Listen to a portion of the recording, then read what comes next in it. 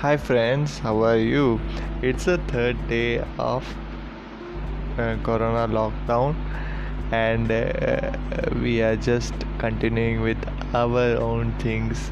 Like I'm having this podcast about the book called Comedy Secrets, Comedy Writing Secrets, and chapter by chapter, I'm recording this podcast and sending or distributing to you guys. So today's our topic is the next giant step, which is the reverses.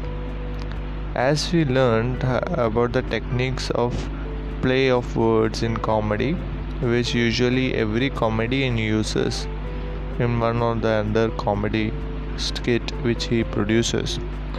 So the next chapter, that is seventh chapter, is next giant step, that is reverses. Okay, I will start with a comedy. My boyfriend and I broke up. Even though we are still deeply in love, he wanted to get married and I didn't want him to. Rita Rudner.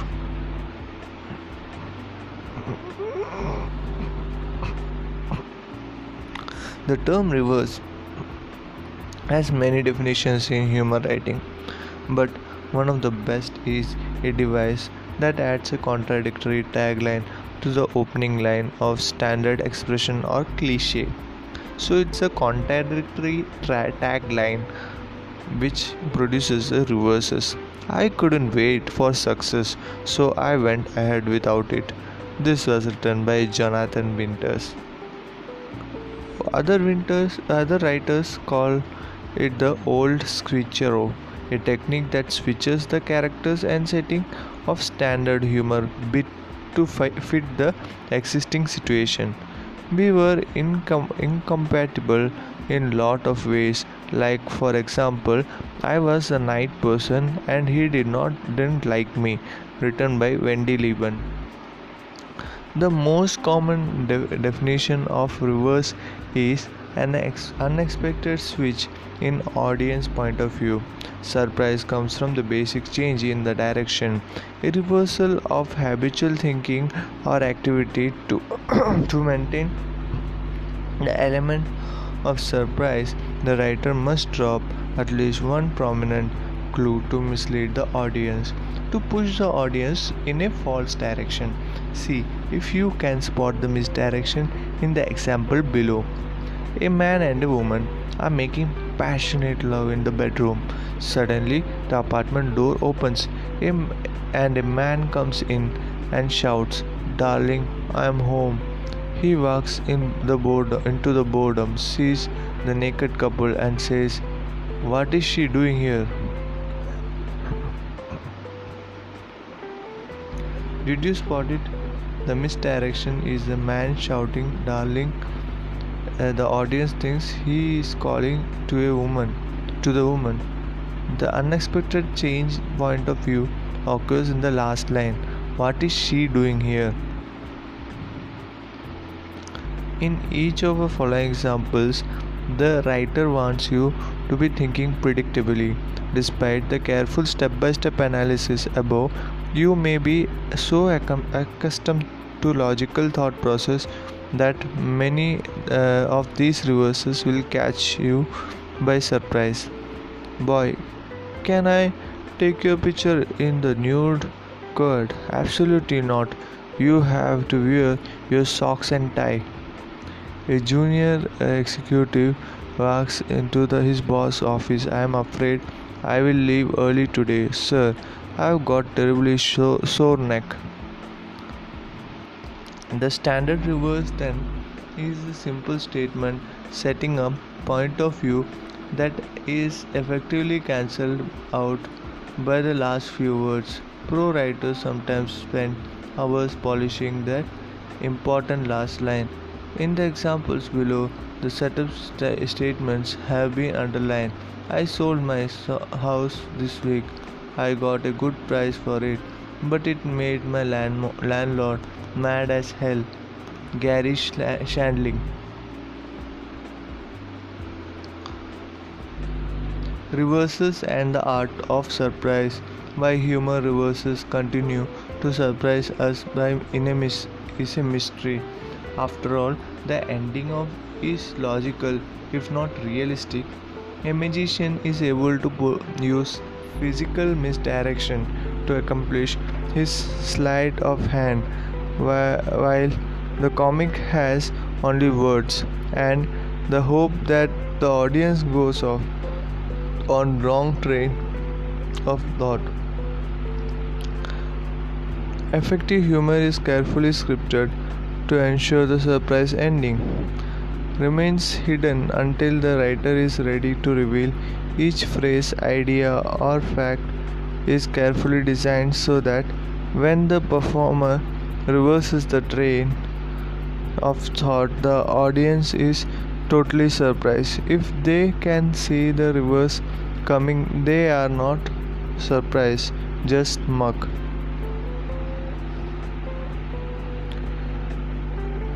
In the following routine, comedian Eno Phillips plants clues to encourage the audience to think along the predictable lines. One day I was playing. I was about 7 years old and I saw a cellar door open just a crack. Now, my folks had always warned me, Emo, whatever you do, don't go near the cellar door.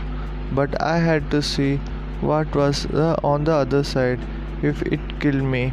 So I went to the cellar door, pushed it open, and walked through. And I saw strange, wonderful things that I had never seen before, like trees, grass, flowers, the sun. That was nice. Now, he built up the reverse, playing the audience assumption that he is outside the cellar. I was about 7. A child could be forbidden to enter the cellar. He might fall down the stairs and cellar might contain something dangerous. I saw the cellar door open just crack. The parents have warned Phillips away from the door so the audience thinks that there is something dangerous in the cellar.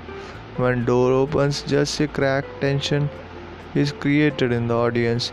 My folks had always warned me, whatever you do, don't go near the cellar door. The cellar is beginning to sound like some mysterious horror-filled dungeon. I had to see what was on the other side if it killed me. The word killed further builds tension. I saw strange, wonderful things that I had never seen before. Now the audience is sure that mysterious cellar is filled with relics from the king's tomb. Like this is necessary long pause when in the apex tension is prepared for a surprise ending. Phillips revealing that he was in the cellar looking out gave a surprise to the audience, isn't it? So the showtime. A reverse should not be easy for audience to spot in advance. Write a reverse for each of the following setups and compare your best efforts with prose versions at the end of the chapter.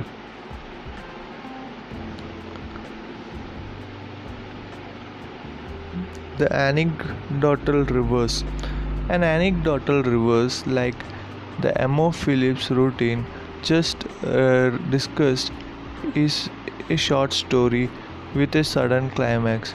The setup includes just enough information to encourage the audience to proceed automatically in a direction the performer reverses at the end. The trick to creating a good anecdotal reverse is to lay out the plot line of the story so realistically that reverse isn't expected even a little bit by audience.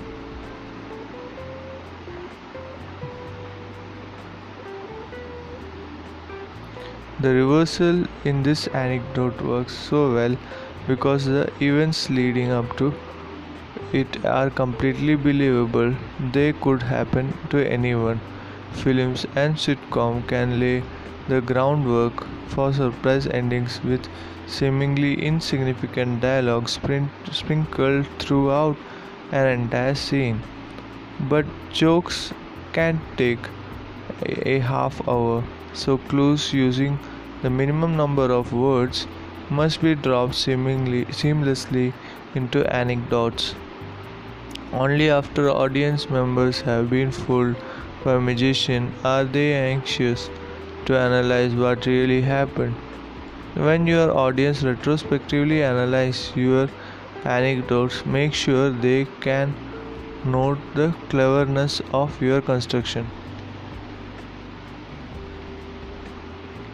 Right, don't telegraph. Telegraphing inadvertently cluing the audience into the upcoming surprise is a sign of beginner.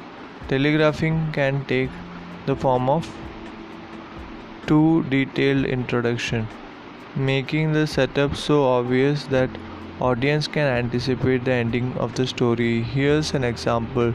Jack Ellis, a former fundraising director, was being given a testimonial dinner. One speaker told the following story. There is an unwritten law in humor that only one reverse is permissible in any one anecdote.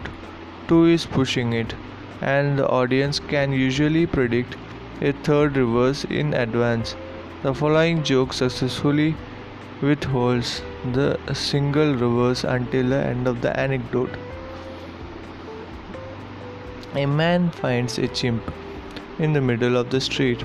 A police car drives by and man asks cop, "Hey, what do you think I should do with him?" "Take him to the zoo," yells the cop. The next day, police notice the same man with same chimp.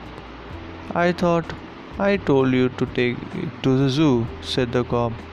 "I did," said the man, "and we had so much fun. Today I am taking him to Disneyland." A Texan visiting Vermont asked a farmer how much acreage he had. "Oh, I've got a big farm," said farmer. "More than 150 acres."